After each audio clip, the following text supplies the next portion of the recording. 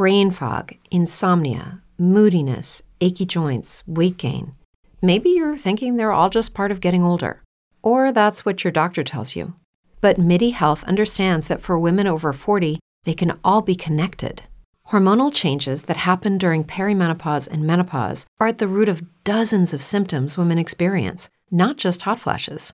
MIDI specializes in compassionate care for women in menopause. Their solutions are safe, effective, and FDA approved. Plus, they're covered by insurance.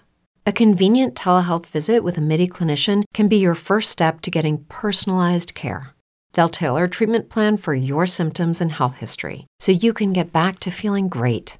91% of MIDI patients get relief from symptoms within just 2 months. When your body changes, your care should too. Book your virtual visit today at joinmidi.com. That's joinmidi.com. Say goodbye to your credit card rewards. Greedy corporate mega stores, led by Walmart and Target, are pushing for a law in Congress to take away your hard-earned cash back and travel points to line their pockets. The Durbin-Marshall credit card bill would enact harmful credit card routing mandates that would end credit card rewards as we know it. If you love your credit card rewards, tell your lawmakers, hands off my rewards. Tell them to oppose the Durbin-Marshall credit card bill.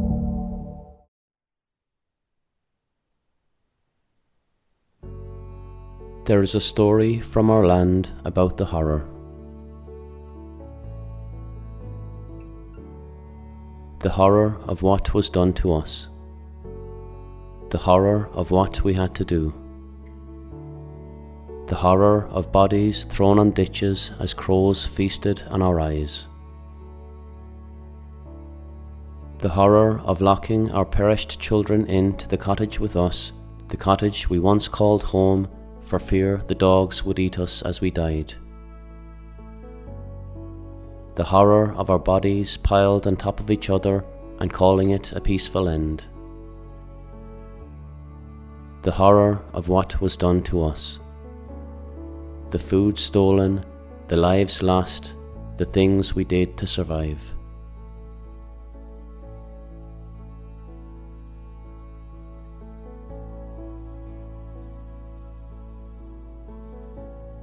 In 1849, Ireland was in the depths of despair. The famine had gripped our island, and crop after crop was exported away from us so that the fat boys of the empire could still have their parties. We often remember this time as something bad which happened a long time ago. But we forget the names, we forget the stories, we forget that this was us.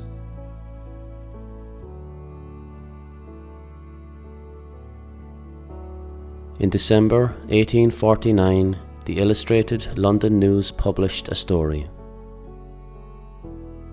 This story was based on an interview.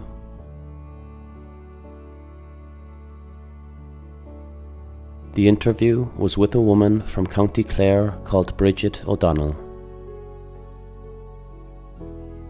Bridget was one of us. She had a family.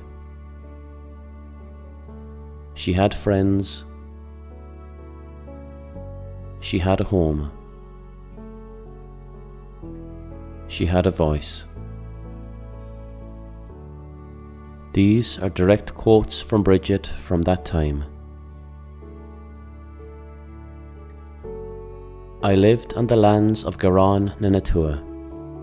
My husband held 4 acres and a half of land and 3 acres of bogland. Our yearly rent was £7 4 shillings. We were put out last November. He owed some rent. We got 30 stone of oats from Mr. Marcus Keane for seed. My husband gave some writing for it. He was paid for it. He paid 10 shillings for reaping the corn. As soon as it was stacked, one Blake on the farm, who was put to watch it, took it away to his own haggard and kept it there for a fortnight by Dan Sheedy's orders. They then thrashed it in Frank Lely's barn. I was at this time lying in fever.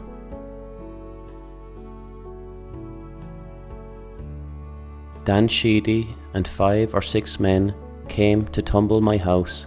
They wanted me to give possession. I said I would not. I had fever and was within 2 months of my down-lying confinement. They commenced knocking down the house and had half of it knocked down when 2 neighbours, women, Nell Spelsley and Kate Ho, carried me out. I had the priest and doctor to attend me shortly after. Father Meehan anointed me. I was carried into a cabin and lay there for 8 days. When I had the creature, the child, born dead, I lay for 3 weeks after that.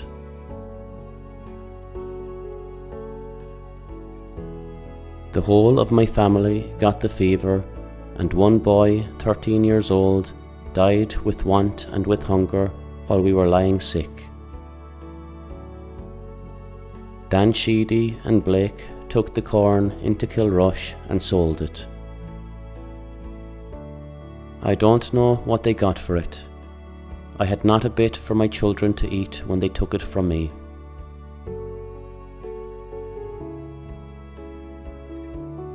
At her last sighting, Bridget was left starving to death with her 2 children by her side.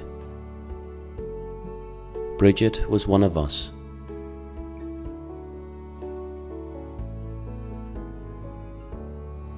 In Killard, a man called Tom Downs lived in 1845. At the time of his tale, he did not owe any additional rents, nor did he have any taxes to cover.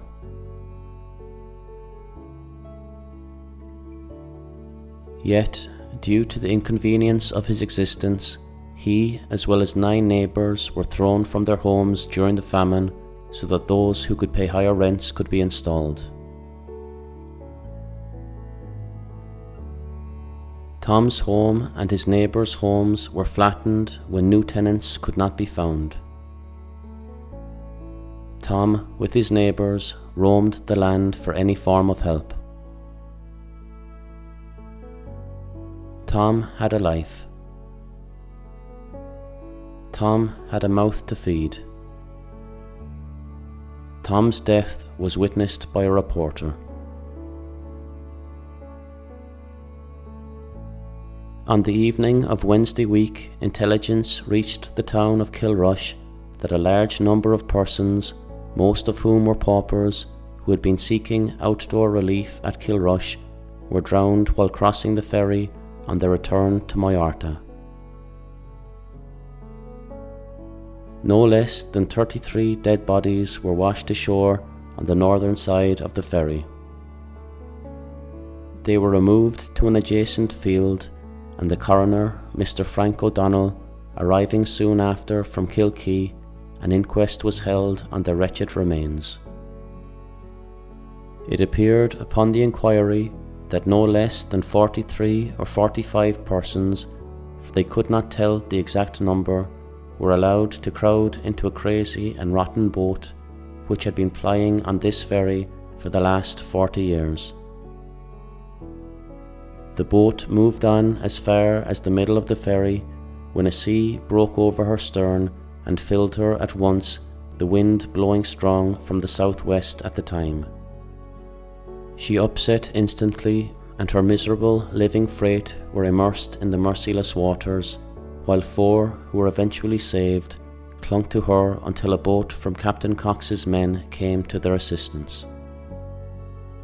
The verdict of the coroner's jury was as usual in such cases, but inputting gross neglect and attaching censure to the owners of the boat for admitting such a number of persons into so frail a craft. With the exception of 4, the victims were all paupers who had frequently come into the town in vain to seek outdoor relief and were returning that sad evening to their wretched hovels in the parishes of Moyarta and Kilballyowen.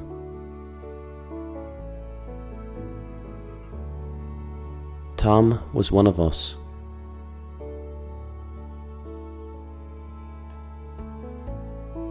In 1847, landlord Stephen de Vere found he could no longer accommodate his tenants, for he nor they had the money to remain.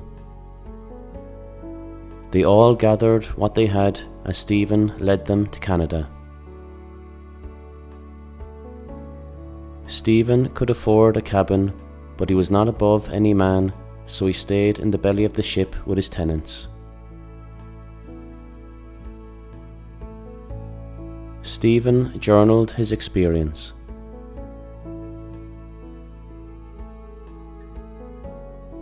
Before the immigrant has been a week at sea, he is an altered man. How could it be otherwise? Hundreds of poor people, men, women and children of all ages, from the drivelling idiot of 90 to the babe just born, huddled together without light, without air, wallowing in filth and breathing a fetid atmosphere. Sick in body, dispirited in heart, the fevered patients lying between the sound in sleeping places so narrow as almost to deny them the power of indulging, by a change of position, the natural restlessness of the disease, by their agonized ravings, disturbing those around them and predisposing them, through the effects of imagination, to imbibe the contagion. I have seen small, incommodious and ill-ventilated steamers arriving at the quay in Toronto after a 48 hours passage from Montreal, freighted with the fetid cargoes of 1,100 and 1,200 government immigrants of all ages and sexes. The healthy who had just arrived from Europe, mixed with the half-recovered convalescents of the hospitals, unable during that time to lie down, almost to sit. In almost every boat were clearly marked cases of actual fever, in some were deaths, the dead and the living huddled together. Sometimes the crowds were stowed in open barges and towed after the steamer, standing like pigs upon the deck of a Cork and Bristol packet. A poor woman died in the hospital here in consequence of having been trodden down when weak and fainting on one of these barges. I have myself, when accompanying the immigrant agent on his visit to inspect the steamer on her arrival, seen him stagger back like one struck when first meeting the current of fetid infection exhaled from between her decks. These were all our people.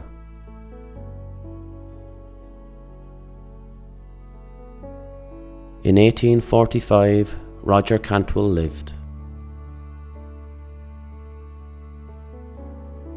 Thankfully for Roger, his family made it through the famine, but their eyes witnessed what had to be done.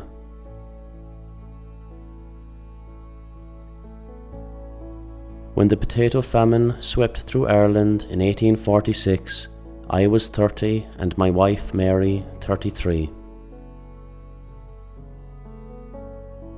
We lived in a small cabin valued at only 5 shillings, where I was one of 30 farm labourers on the estate of George Fawcett Esquire in Toomevara, Tipperary. At the time we had 5 children: Bridget aged 8, Thomas 7, Michael 4, Julia 2 and little Mary 1. Because of a generation-long collapse in our living standards, we came to rely mainly on potato farming for our sustenance. A single acre of potatoes could yield up to 6 tons of food, enough to feed our family for the year.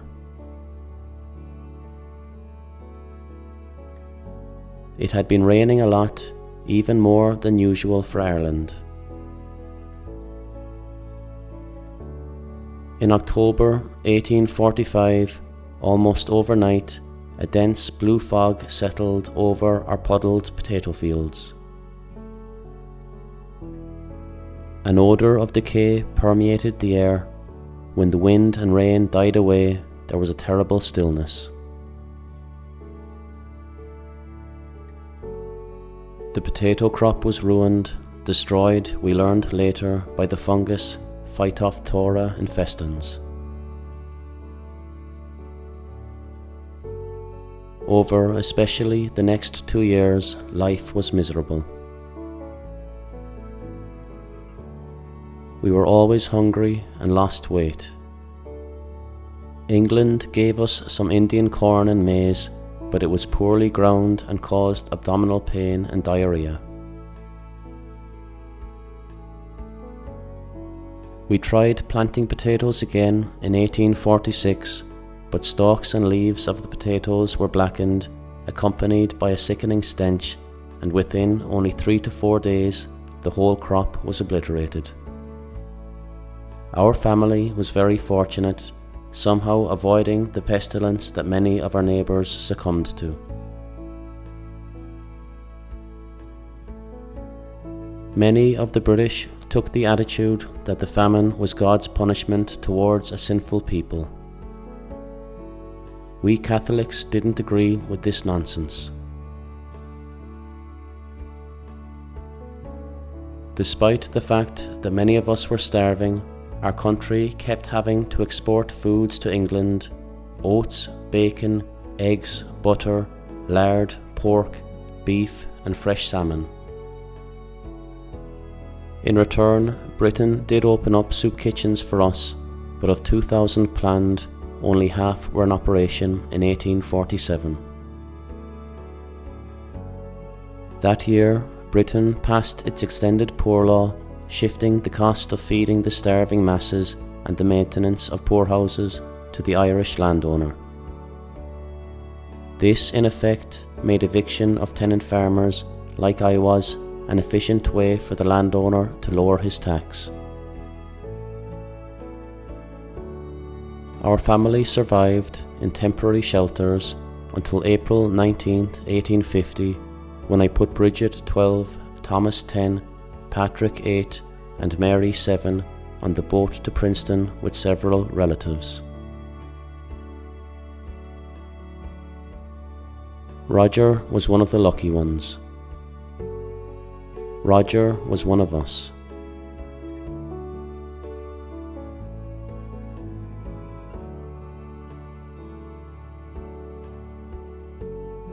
John Connolly lived on the western shore of Ireland with his family.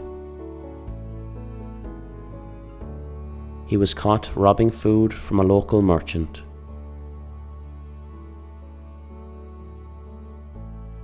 When he was brought to trial, the judge took pity as, and I quote, "The Connolly family were in such dire straits that their youngest son had perished due to starvation. In the family's desperation, they were forced to eat the legs of their dead son. A doctor has exhumed the body and found this to have been the case."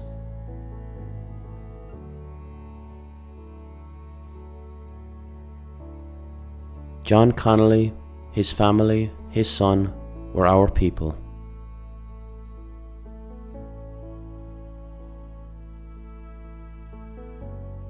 In Mayo, in 1849, a man who had been starving was arrested. He was found eating his first meal in days. He had discovered the body of a man who had been shipwrecked in the weeks previous. With nothing to eat, a decision had to be made. He was forced to eat the rotting heart and liver of the dead man. He was one of us. He lived in desperation.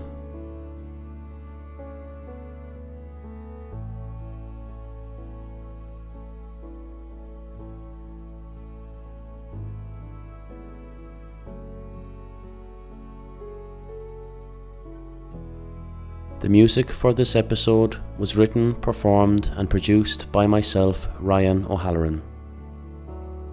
You can find more of my music on Spotify. The stories were researched and scripted by Oren. If you want to help to support this podcast, please visit www.wetheirish.com. Ryan Isanam Dum, Gurav Mahakut, Slán Anish.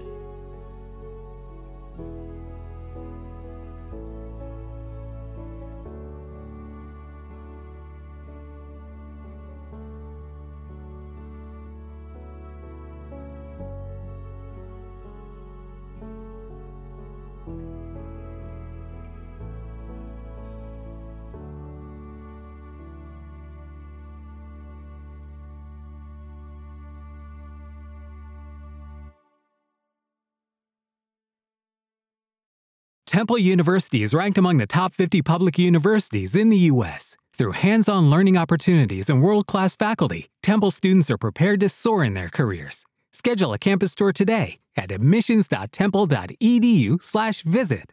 Lucky Land Casino, asking people, what's the weirdest place you've gotten lucky? Lucky? In line at the deli, I guess? Aha, in my dentist's office.